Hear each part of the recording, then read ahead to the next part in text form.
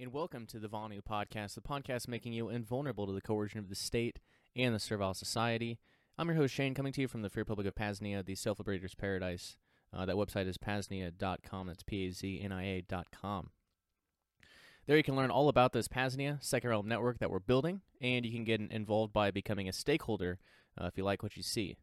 In essence, we're building a decentralized network of self-sufficient, permanent, autonomous zones founded upon peace, truth, and voluntarism, rather than the coercion deception rampant in the first realm, the Servile society. Again, that website is paznia.com, Paznia.com, and please make sure to join our Committee of Correspondence chat on Telegram. That's the best place to start building your reputation.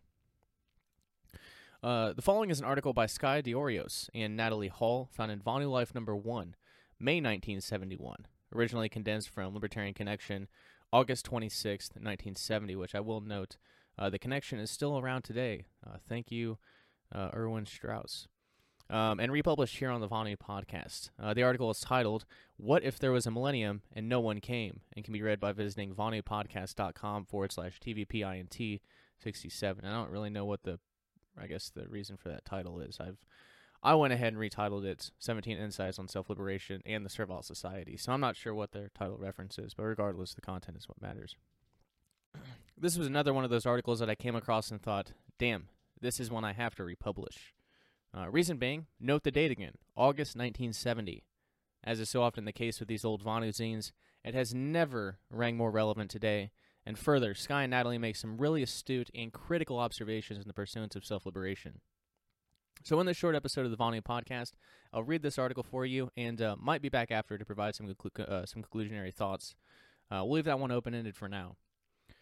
Anyway, real quick, if you haven't already, please make sure to check out TVP number 127, a special 200th episode of Vonu, a killer roundtable discussion featuring Smuggler, Max Hillebrand, Derek Burrows, Jamin Bakonik, Second Penguin from the Agora podcast, Jason Booth, and more. We got a wide variety of opinions and insights on the current state of self-liberation and the ever-increasing prospects, despite the technocratic totalitarianism swallowing up the open-air prisons known as cities. And again, I highly recommend checking that out after you wrap up this short one here, of course. You can peruse back to the latest episode of the podcast in your favorite podcatcher, or just visit vonulifepodcast.com/127 to listen or watch. There's definitely a lot to be optimistic about, definitely a lot to look forward to.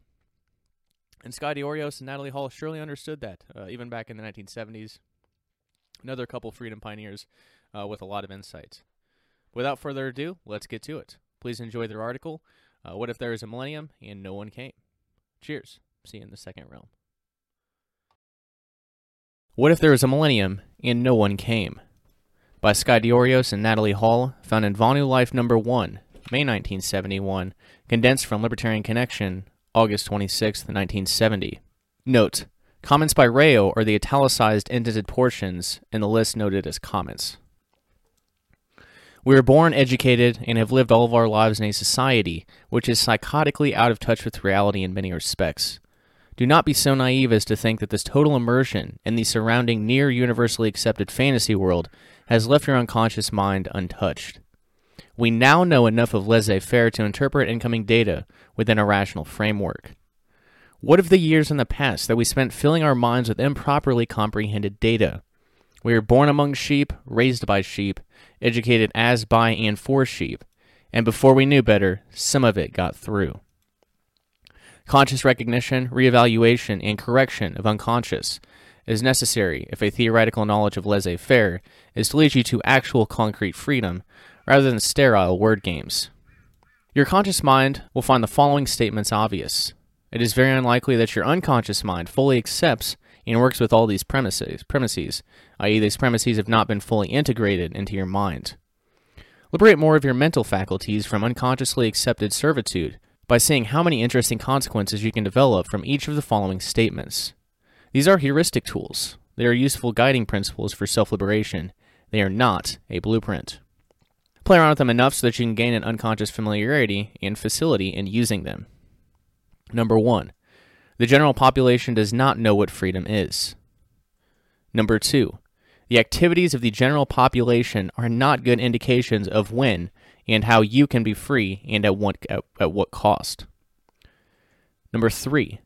An overall decrease in freedom for the general population does not necessarily mean a decrease in freedom for you unless your actions are essentially the same as those of the general population. Comments. You can't watch most people to determine when you are free. Most people will not take advantage of freedom. This has been true in the past and will continue to be true for quite some time into the future. Regardless of the opportunities, their lives will continue as usual. Don't be conceptually blinded by paying too much attention to the general populace. Freedom's initial manifestations will be more subtle than that. Number 4. A rational person is only interested in freedom he can obtain in his own time. Number 5. A rational person does not count upon gaining freedom at some vague time in the future by means of sweeping social changes or other means of which are beyond his control. Number 6. Freedom is not a monolithic, indivisible entity. It is not a word. You are free when you can do what you want to do without coercive interference. Comment. Before you can decide how free you are and how to become freer, you have to determine what you want to do. What do you, not the general population, want to do? 7. Freedom is not free. It would be nice if it were, but there are people willing to coerce. Making some freedom for yourself requires purposeful action. You must know what you want to be free to do, and you must organize your resources toward the end of creating that freedom for yourself. Number 8. Your desire for freedom does not imply an effective ability to choose between 100% or 0% freedom. Your effective range of choice, that is, what you can get, depends on your desired actions, your resources, and how you use them. Number 9. You will not suddenly become 100% free. You'll have to do it yourself, a carefully planned step at a time. Number 10. Your present condition of freedom is probably far from optimum for your most desired range of actions and for your present resources. Your approach to this optimum must be discovered by careful planning and investigation. You do not have automatic knowledge of this subject, and living your life like the general populace will get you what they get. Number 11. The state and its agencies will never proclaim themselves abolished, off, impotent, or irrelevant.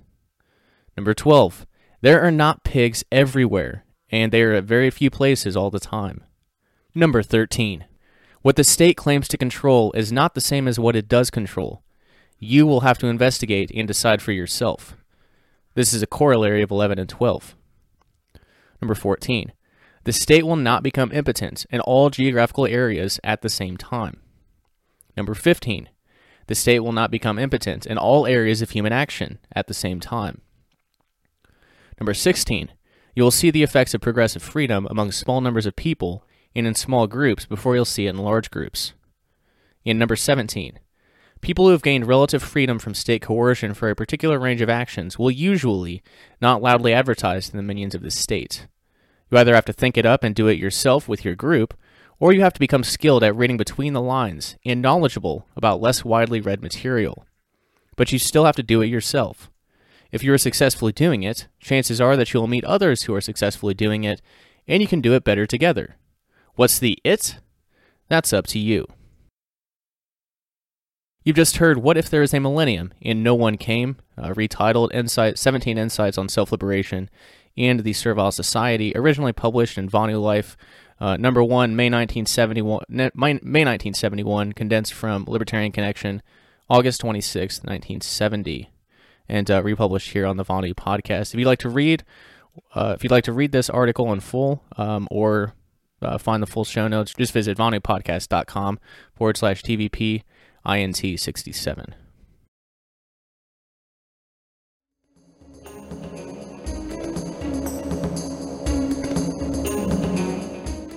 Vonu means relative physical invulnerability to coercion. Vonu is a contraction of voluntary and not vulnerable. Vonu is somewhat like freedom or security, but those words mean many different things to different people. Rather than argue about what those words ought to mean, I speak of Vonu. Coercion includes murder, mayhem, slavery, robbery, rape, extortion, pollution, any physical interference with peaceful activities of another, whether by individuals or organizations. Coercion, especially institutionalized forms such as war, regimentations, and taxes, is one of the major problems of mankind. Practically all past attempts at solution have been top-down efforts to change society as a whole. Since the days of Babylon, there have been countless attempts to reform governments, take over governments, destroy governments, and manipulate public opinion. At most, such efforts bring temporary relief. Usually they have little effect. Often, they make matters worse. VonuLife represents a different approach to the problem. VonuLife does not waste space scolding government officials or proclaiming how society ought to be. VonuLife speaks to you as an individual or small group and suggests ways you can avoid exploiting and being exploited.